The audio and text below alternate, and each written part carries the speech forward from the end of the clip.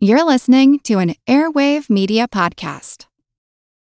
When you need mealtime inspiration, it's worth shopping Kroger, where you'll find over 30,000 mouth-watering choices that excite your inner foodie. And no matter what tasty choice you make, you'll enjoy our everyday low prices, plus extra ways to save, like digital coupons worth over $600 each week. You can also save up to $1 off per gallon at the pump with fuel points. More savings and more inspiring flavors make shopping Kroger worth it every time. Kroger, fresh for everyone. Fuel restrictions apply. Hello, it is Ryan, and I was on a flight the other day playing one of my favorite social spin slot games on ChumbaCasino.com. I looked over at the person sitting next to me, and you know what they were doing? They were also playing Chumba Casino. Coincidence? I think not. Everybody's loving having fun with it. Chumba Casino is home to hundreds of casino-style games that you can play for free anytime, anywhere, even at 30,000 feet. So sign up now at ChumbaCasino.com to claim your free welcome bonus. That's ChumbaCasino.com and live the Chumba life. No purchase necessary. VGW. Void where prohibited by law. See terms and conditions. 18 plus.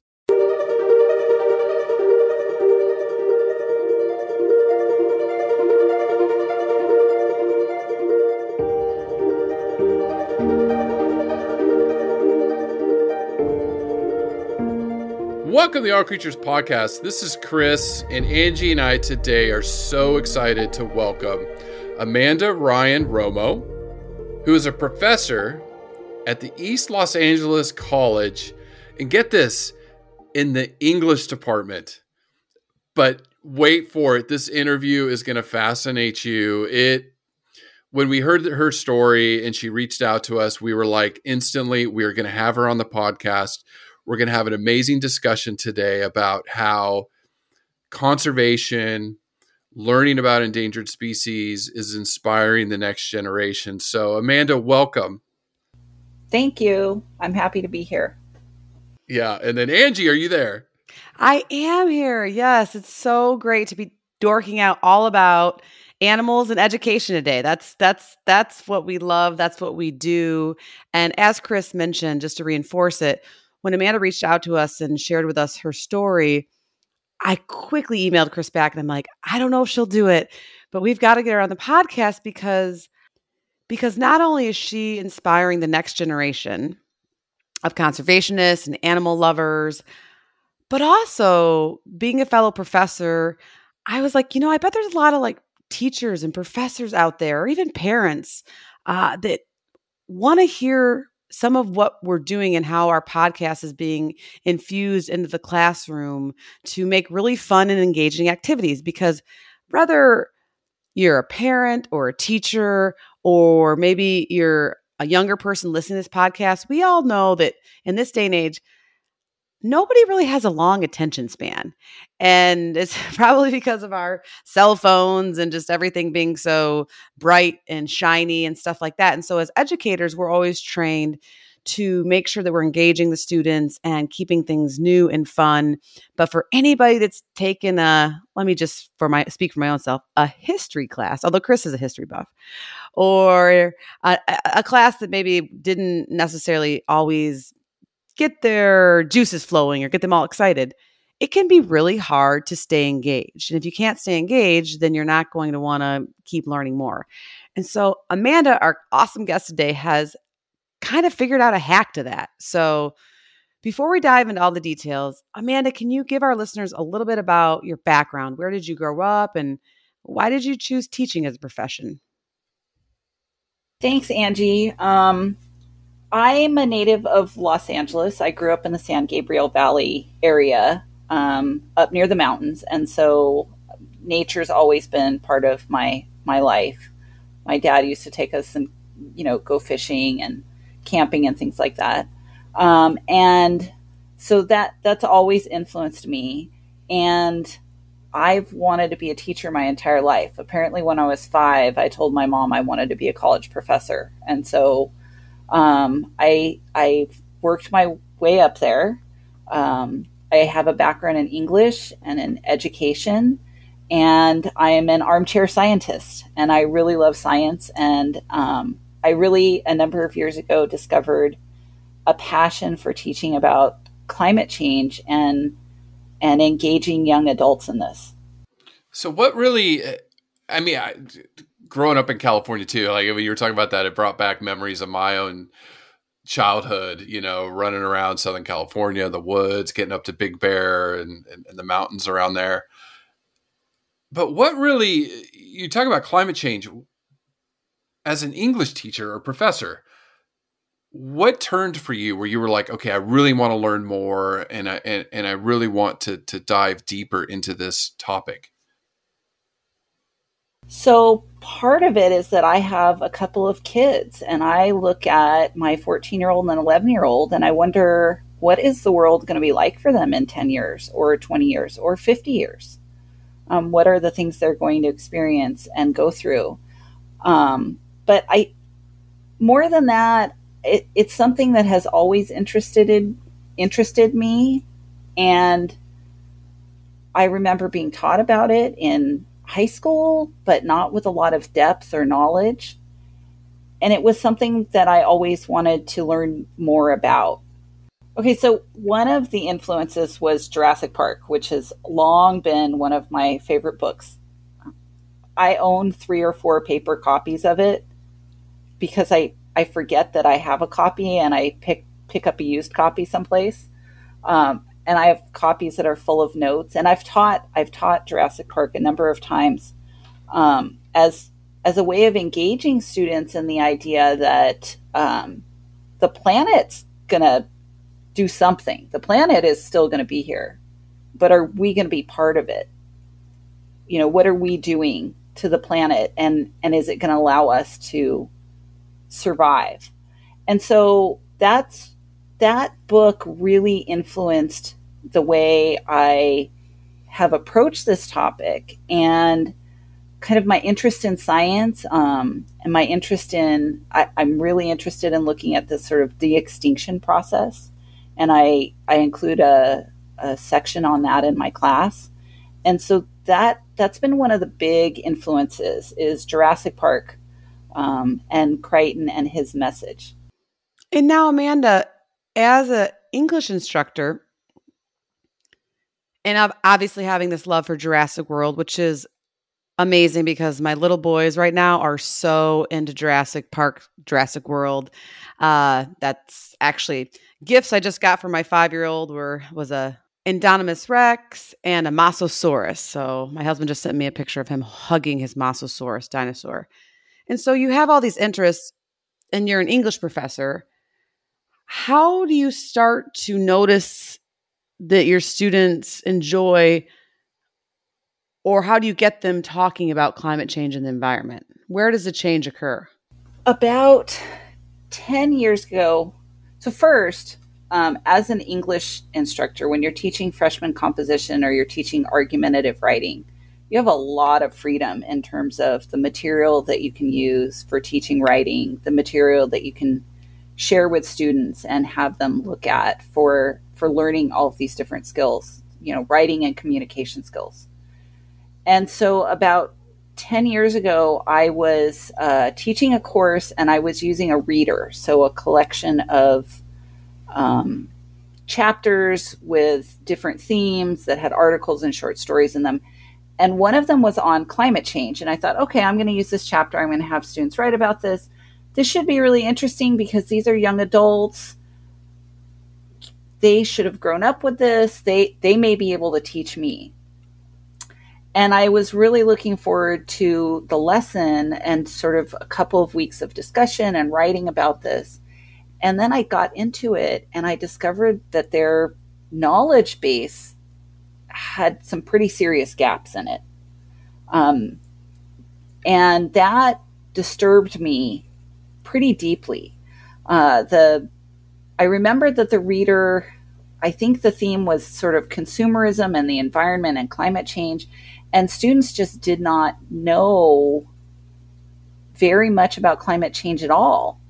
And I thought, wow, this is this huge gap. How have these young adults come out of high school and they're not getting any of this? And shouldn't we be discussing this? And it was from there that I started developing my courses around climate change and having students, talk about it as an issue and look at it something they would have to deal with, in the future.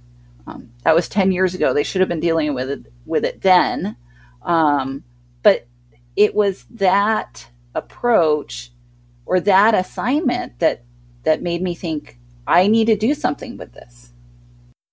And so with them doing that assignment, what surprised you about what they came back with? Because I can imagine, something they don't know a lot about. But one of the things I really enjoyed when I was a professor was giving assignments like that. And I got to learn a lot, when they turned in all these different topics around, animals and everything. So what really surprised you about that assignment when they came back with it? I discovered very quickly in the discussion that they didn't know enough to deal with the texts. So, and I don't recall what the texts were, but what I realized was the texts assumed, the readings that I had, assumed a base of knowledge that the students simply did not have. They couldn't define climate change. They couldn't explain global warming. And I really truly thought that these were things they would have gotten in their high school science classes. And that semester, that assignment was awful. It didn't go over very well. I don't remember what I ended up having to do with it. I think I may have made it one of those like drop the worst grade type of assignments because they just didn't know enough to be able to write for the class about it. They weren't able to deal with the issue in ways that I expected them to be able to. And what it drove me to do was to start looking at, well, if they don't know anything and I want to talk about this, how do I first inform them? And now all of my classes start with a unit on what is climate change and what is this, what is the state of the planet right now? And there are wonderful, wonderful resources out there to use. But I've found that even 10 years have passed since I did that. And I still have to start with what I feel are kind of basics that students, I feel like they should know this. And they don't. And so I start with those basics with, let's get oriented in what is climate change? What is conservation? What is global warming? They have to define and look things up. They have to watch TED Talks on it and things like that to really orient them in, this is what we're going to be looking at for the rest of the term. Politics aside, Amanda, because we're both Californians and it's known as a progressive state. And, you would think science education would be more progressive in California. So is that something that you're finding in because my kids are too young and obviously I'm in New Zealand now, but with the California education system, not teaching as much science as they used to? Or you were right. I mean, I would think this would be a hot topic.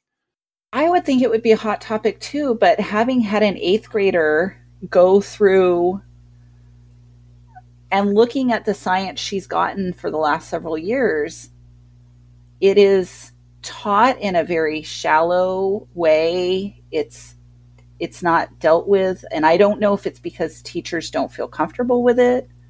I'm kind of assuming that may be part of it, or teachers don't know how to address it with young adults and talk realistically about the future and making changes.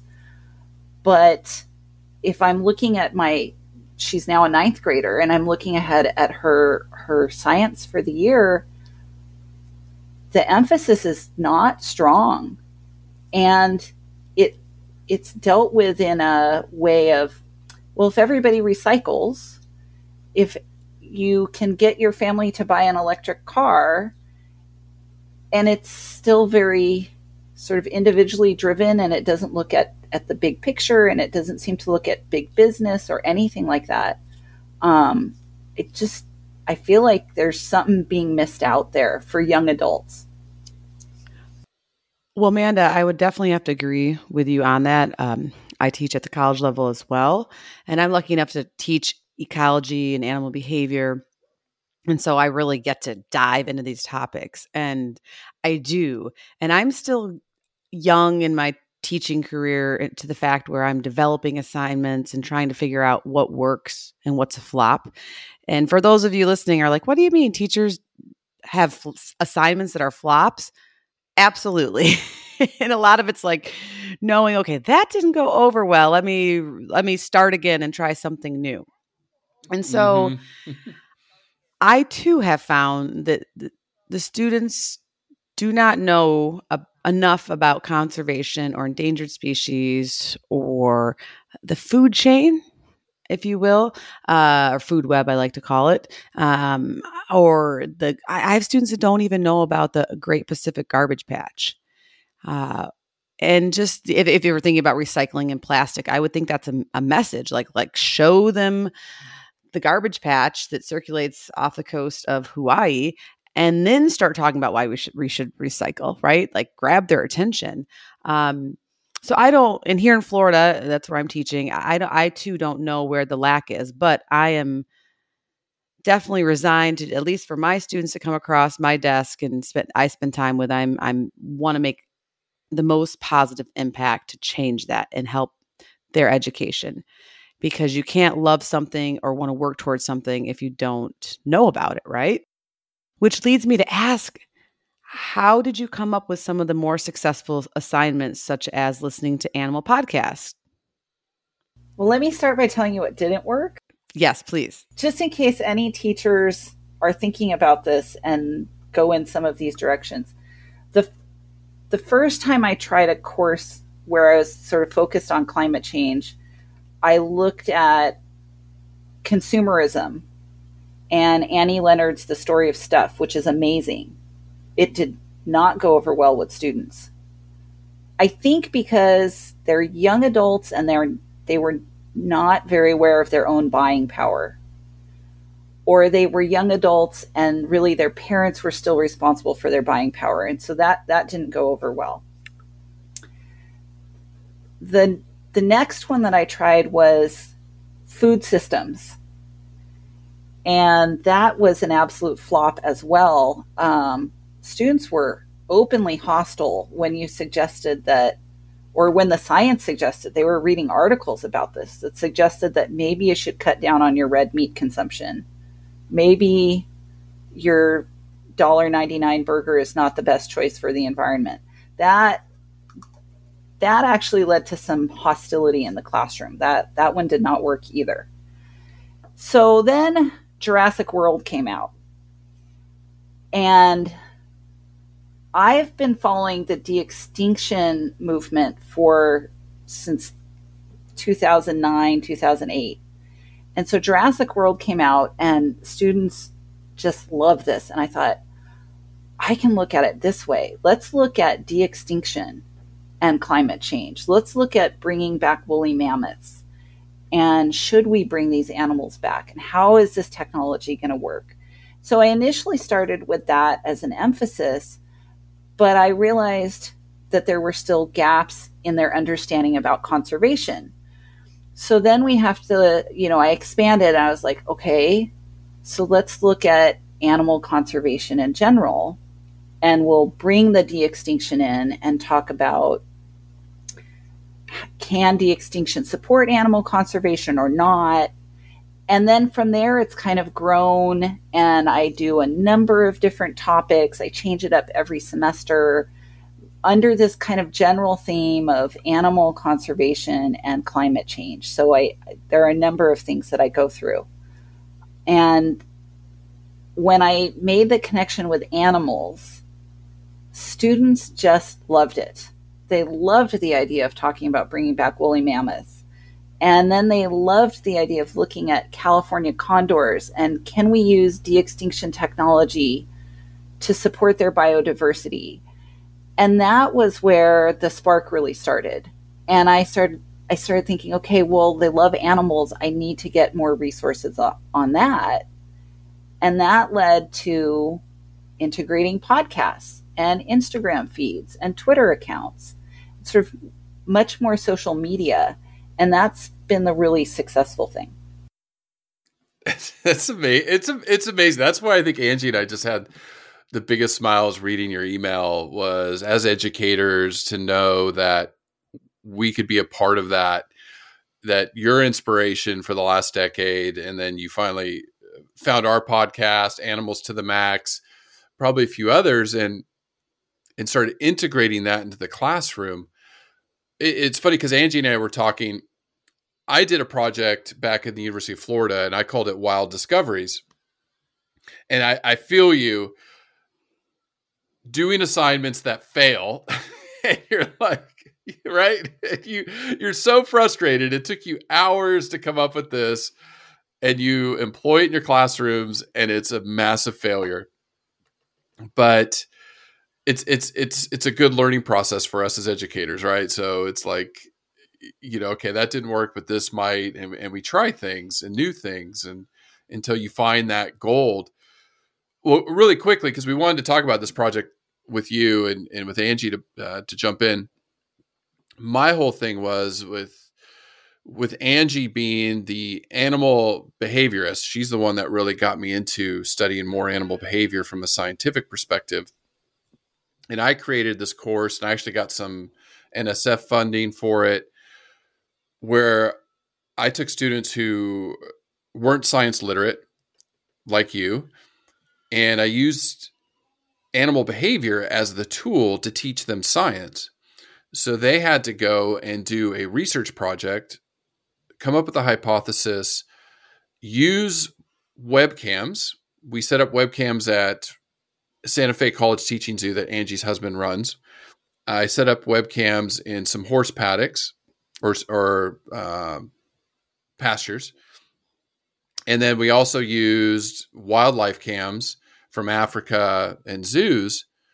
And I had my students study behavior. And they were fascinated. They fell in love with it, right? So is that what you're finding too? It's when you use animals like this as a teaching tool that your students, like you said, light up? Are there any other advice or tips you can give to other educators? Engaging with animals is the key. It definitely is the key. They light up. I use a lot of visual imagery in the course. They see pictures, and I found that it absolutely makes a difference when we talk about deforestation, to say, when we have deforestation, these are the animals that are affected, and you show a picture of a panther or a tamarin or a sloth or an otter, and they see that, and they really connect with those animals, and they realize it's their decisions sometimes are impacting the animals. So if I talk about food systems and deforestation and factory farming, and which was a total bust until I added in this idea of, and here are the animals whose homes are now destroyed. That's what really engaged them in this. One of the things I think about was, I grew up watching Steve Irwin, and Steve Irwin always talked about getting people to love the animal. He was driven to get people to love crocodiles so that he could save crocodiles by anthropomorphizing them and giving them names and all of that. And it was really effective. And I think that is such a powerful tool.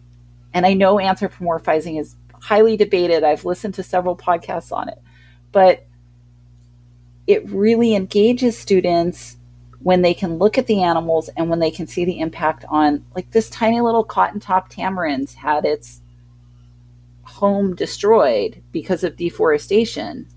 It's really hard to see those images and to just turn your back on that. It's a very powerful tool. Well, yes, Amanda, all my years at the zoo, when I was working with kids, and I was lucky enough to either have a boa constrictor in my hand, or a bunny, or I got to work in the goat yard. It's so easy to see kids' faces light up, and they start asking questions, and they come out of their shells. And I just am a true believer that you're not going to want to save something unless you love it or understand understand it more. And that's what encouraged Chris and I to do this podcast, right? Like we want to cover all the creatures. So we have about, I don't know, Chris, what, like 47, a few billion to go, 4,700 more if we're just talking mammals. Yes. A lot. We have a lot more to go, but we wanted to give them each identity and let people get to know them, but also broadcast this free education internationally, right? So anybody can listen to it and access it, and it's free and get them excited. And some people are going to be excited about zebras. That's me. And some are going to be excited about crocodiles, like you mentioned. So it's just putting all of that out there to hopefully just if one podcast resonates with one person. I mean, Chris and I have done our jobs. But then you reach out to us and tell us about using our podcast in some of your assignments that had really incredible feedback. And so since I'm still a young educator, I'm wondering, what was the assignment and how do you think it helped them? I use podcasts every week in the course. So whether it's a 15-week course or an 8-week course, students get assigned podcasts every week, one or two of them. And I use them in different ways. So, I'm teaching students how to write. That's the primary aim of the class, is to teach them how to communicate with words.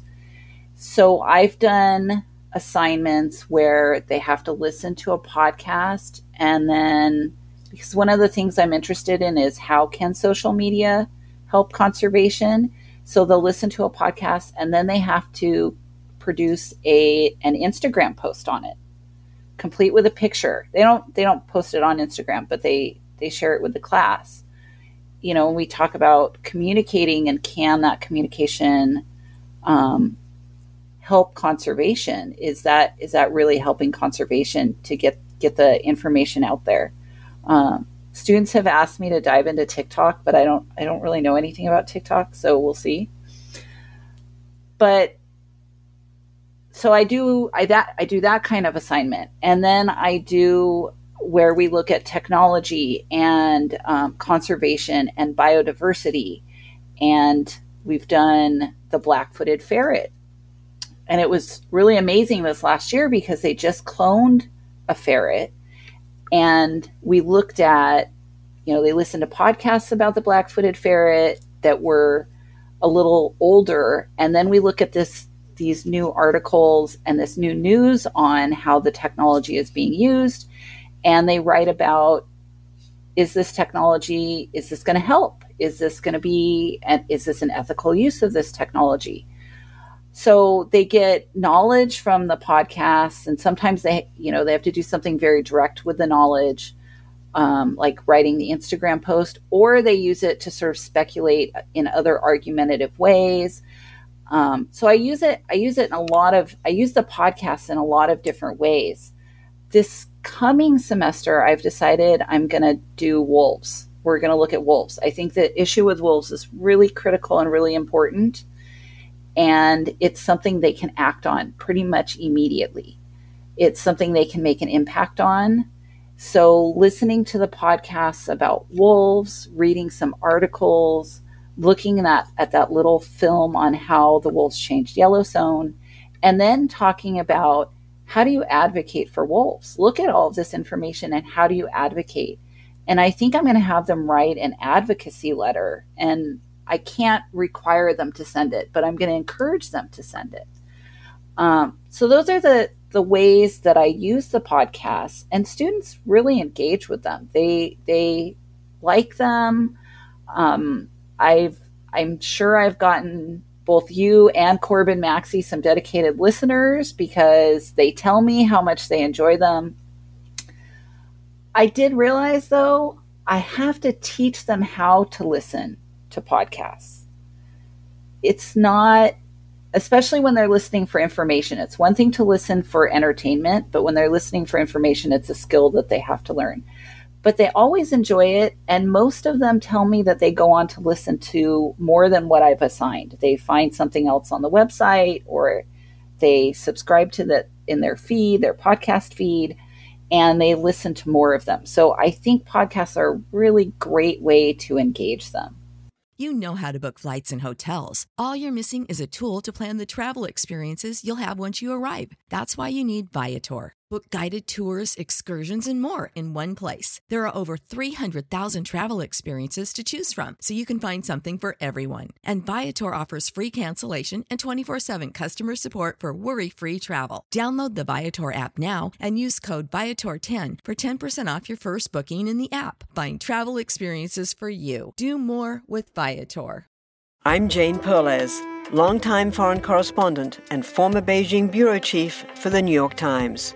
I've been a foreign correspondent in lots of places: Somalia, Indonesia, Pakistan, but nowhere as important to the world as China. I mean, China is not dropping anti-democratic paratroopers into Montana. But of course, we did see things like the weather balloon/spy balloon riveting the whole country for a week. This is Face Off, an 8-part series in which we'll take you behind the scenes to key moments in the tumultuous U.S.-China relationship. We'll speak with a diplomat, a spy, a tech reporter, a U.S. admiral, even Yo-Yo Ma. Plus, my pal and noted China historian Rana Mitter joins the conversation. We'll look at what's driving the two nations apart and explore whether anything can help bring them back together. Face Off launches April 9th. It's a great observation. I want to ask you, so our listeners understand, and again, we have a wide range of listeners around the world, but many aren't involved in conservation directly, but they want to do things or help, or, citizen science, things like that. Can you describe your population of students, their backgrounds, their majors? Because these are not science majors, right? These are from a wide range of interests. Correct. So East Los Angeles College is in East Los Angeles, and we have a predominantly Hispanic population, a lot of lower income students, disadvantaged students. And I'm teaching a gen ed course that they're required to take. They're required to take freshman composition. They're required to take argument writing. And so these students they're every background that you can get. I do get some science majors because I advertise the class. I do get some science majors, but I've had accounting majors, econ majors, psychology, sociology, the whole gamut that runs the school. And so I'm reaching a very broad audience, a very broad population when I do this course. And it's regardless of their major, they all find something in this. They gravitate towards something. I can usually tell when they found the animal that makes it click for them. It's kind of a neat thing because in their discussions, they'll suddenly be more engaged and they'll have something to say about it. And maybe the zebras didn't do it, but the forest elephants did. So I think everybody has an animal that they're going to gravitate towards and love. And it's finding that and sort of getting that click is what does it. It really helps them to connect with the bigger issues. And now, Amanda, when students leave your class and go on to do other things, whatever their major might be, have you had any students come back to you and say, I love this, I want to be a conservationist now, or I want to learn more about animals? Or what's really been some of the feedback that you've received? I have been incredibly lucky to have 1 or 2 students every semester since I sort of shifted to this focus who have done something with it or because of it.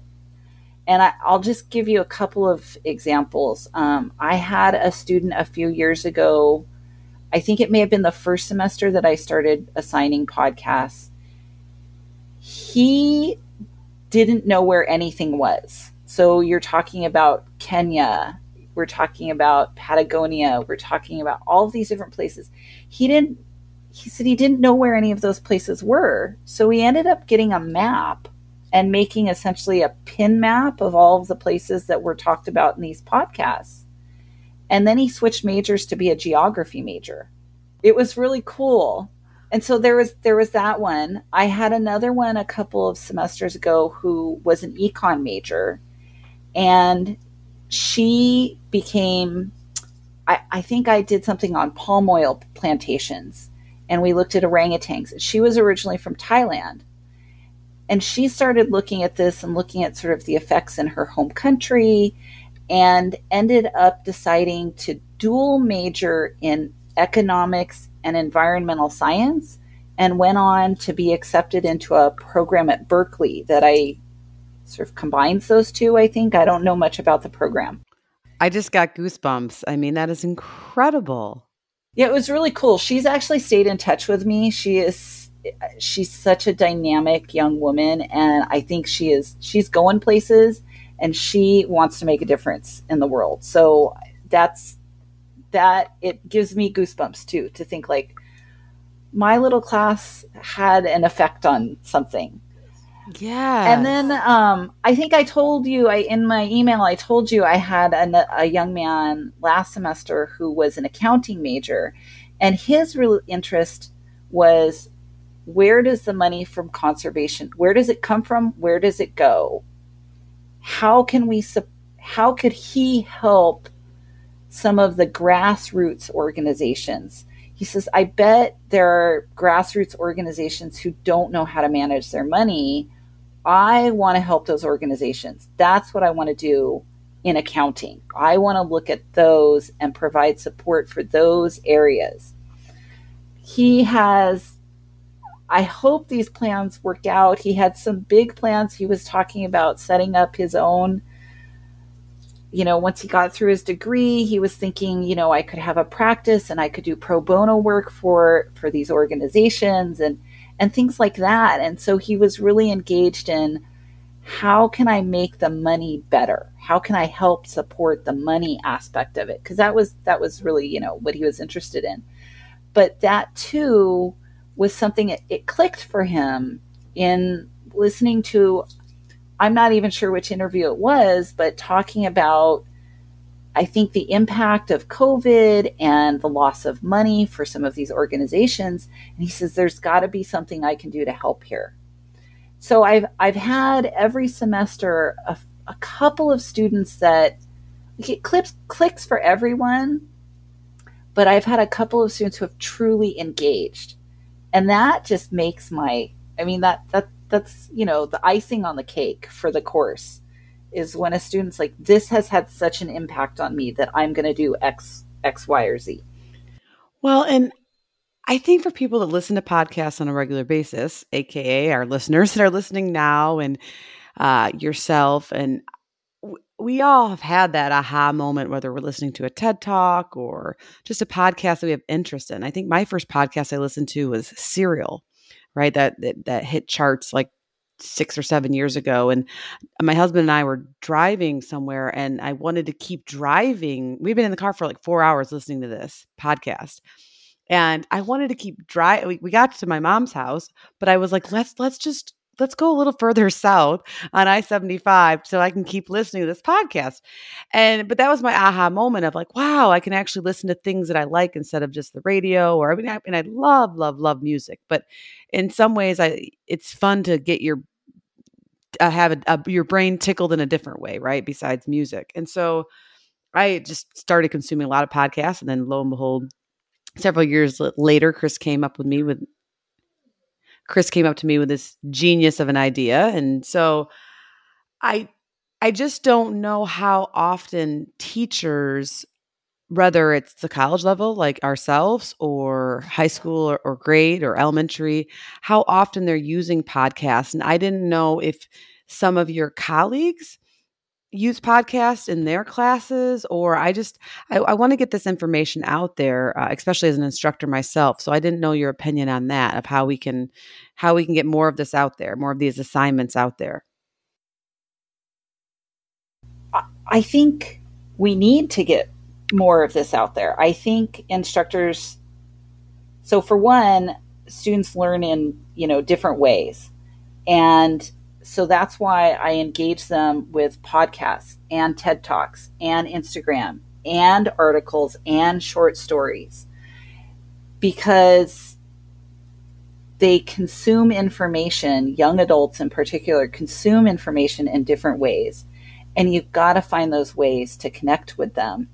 And telling them that they can put it on their phone and listen to it and gain information is something that many of them have not thought of. I have had podcast listeners in my classes in the past, but a lot of them, it's new, but they learn that there are all of these different podcasts out there. I encourage them to explore and find other ones.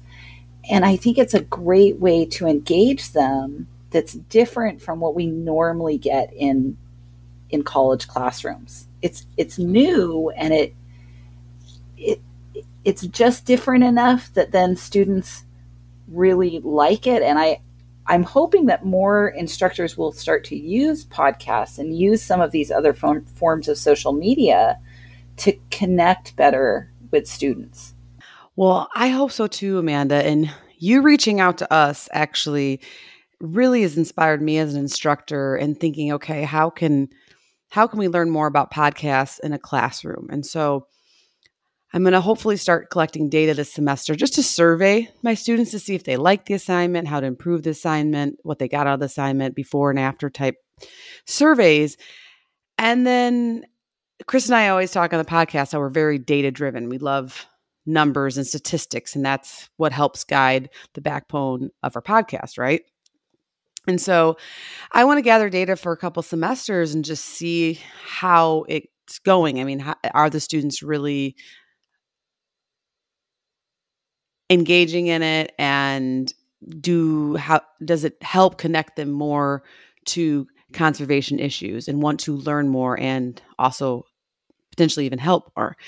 And so that's one of the things I'm going to try to do, because then if I can have some data, and maybe I'll find that it doesn't, or there's not a statistical significance, but I'm hoping to then maybe present that at a science or an education conference to help maybe inspire other educators to thus inspire their classroom and other students.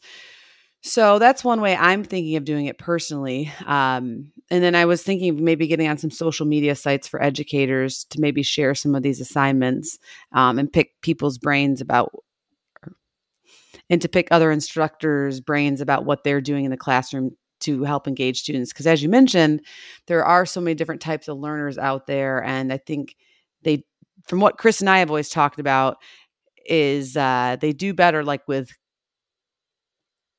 10-minute blurbs or interactives. Chris was known throughout our university for flipping the classroom and doing a lot more hands-on activities instead of the traditional lecture, right? That makes some people fall asleep if they're not really into the subject, let's be honest.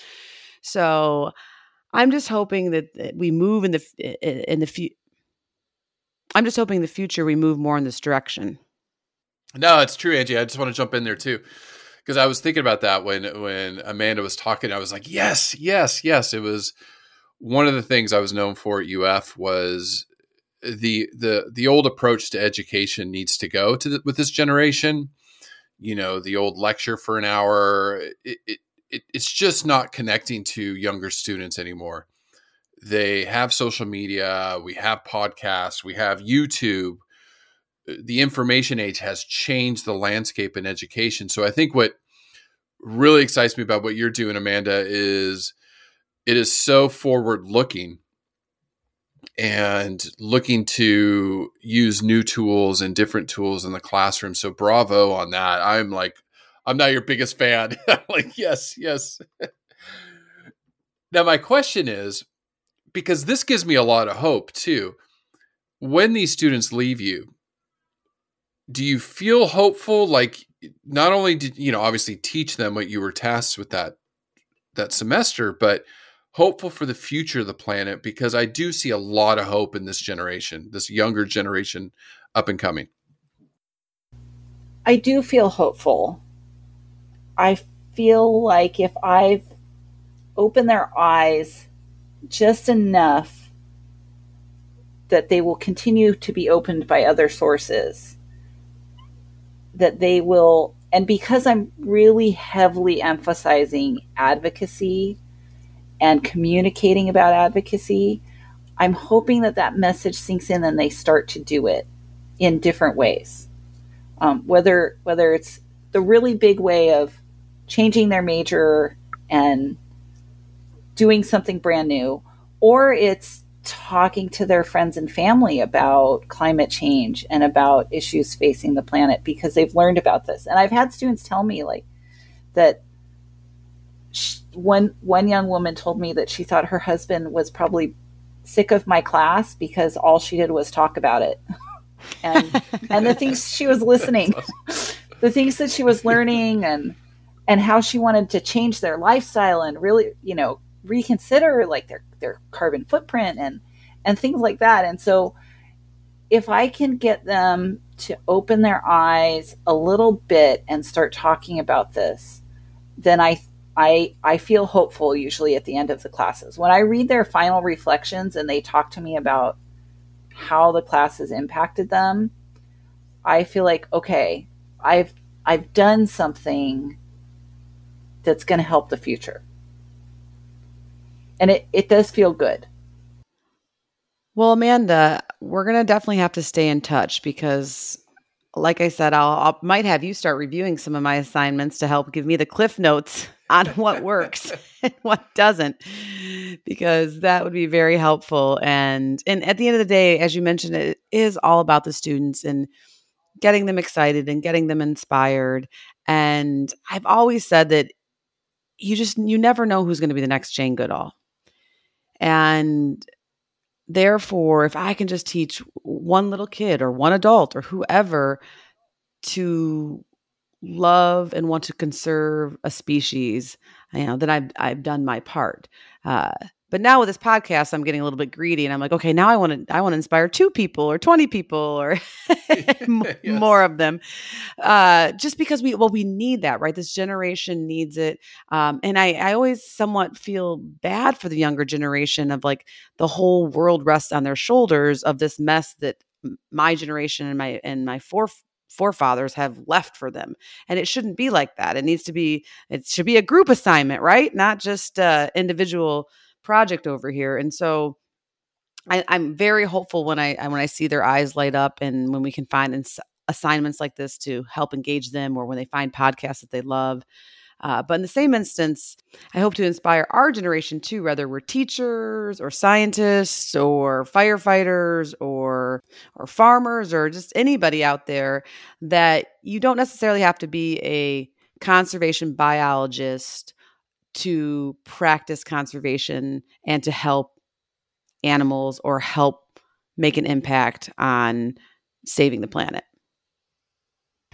I totally agree. I think one of the benefits of teaching at East LA College, I get students of all ages. So, I do get a lot of traditional freshmen, but I have a lot of non-traditional students in my classes as well. And so having someone who's my age, who's coming into it, who's, heading towards the middle of their life and looking at this and learning something new, I get those as well. And I think that then they start talking to their kids, to their parents, to, whoever it is, to sort of spread the message. And I think that's a really exciting thing. It is. I love my mature students. I was a mature student, right, Chris? When I came to you. What? You're still not mature. Yes. Thank you. I appreciate that. But no, amazing. But no, it is really nice at the college level I teach at as well to have all different students with all different backgrounds, and it just really helps me feel that I am making a difference to so many people's lives. Yeah. Just final question, Amanda. Let you go. What's the future of this assignment? Where do you see it going? I change it up every semester. So this coming semester, I'm going to do an emphasis on wolves. We're going to look at wolf conservation. The other podcast that you did recently was with Dr. Paula Kahumbu, And I loved that one. I thought that was just amazing. And so one of the things I want to look at is she talked about showing the Kenyans doing conservation. So one of the things I want to talk about with my students is, where are the young adults who look like them doing conservation? How do we find them? How do we highlight them? How do we become them? How do we show the Latinx person in Los Angeles who is working in animal conservation is where do we see those young adults? And I think that's one of the things that I want to really look more closely at, is getting, how do we get students who look, or conservationists who look like my students? How do we highlight them and find them? Because I know they're out there, but it's shockingly hard to find those young adults. And I want to look more closely at that as an issue. Yeah, Angie highlighted a group in I think it was our Great Hammerhead episode. Mm-hmm. I'm going to get them on the podcast. It's the minorities and shark. It's called MISS. It's Minorities in Shark Science. So that's what I really want to bring to the forefront is that idea of finding those minority groups. I think we'll just leave it there today, Amanda. I want to check back with you after this semester and see. I mean, obviously we'll be in touch, share notes. I know Angie will be in touch with you, to use some things in her teaching. I would just say for the listeners out there, if you're interested in any of this, please contact us, allcreaturespod@gmail.com. We will help you. We don't want to overwhelm Amanda or anything like that, but if you need ideas, implementing strategies in the classrooms to get your students excited about animals and animal conservation, always reach out to us. Angie will share her insights, my insights. Like I said, that Wild Discoveries Project, we can always reach back out to Amanda and ask questions if you're interested. But Amanda, thank you so much for reaching out to us. Like, honestly, it made our day. It's made our month. And just talking to you, I'm just so lit up. So thank you. Well, thank you for having me. I've really enjoyed this. Thank you, Amanda.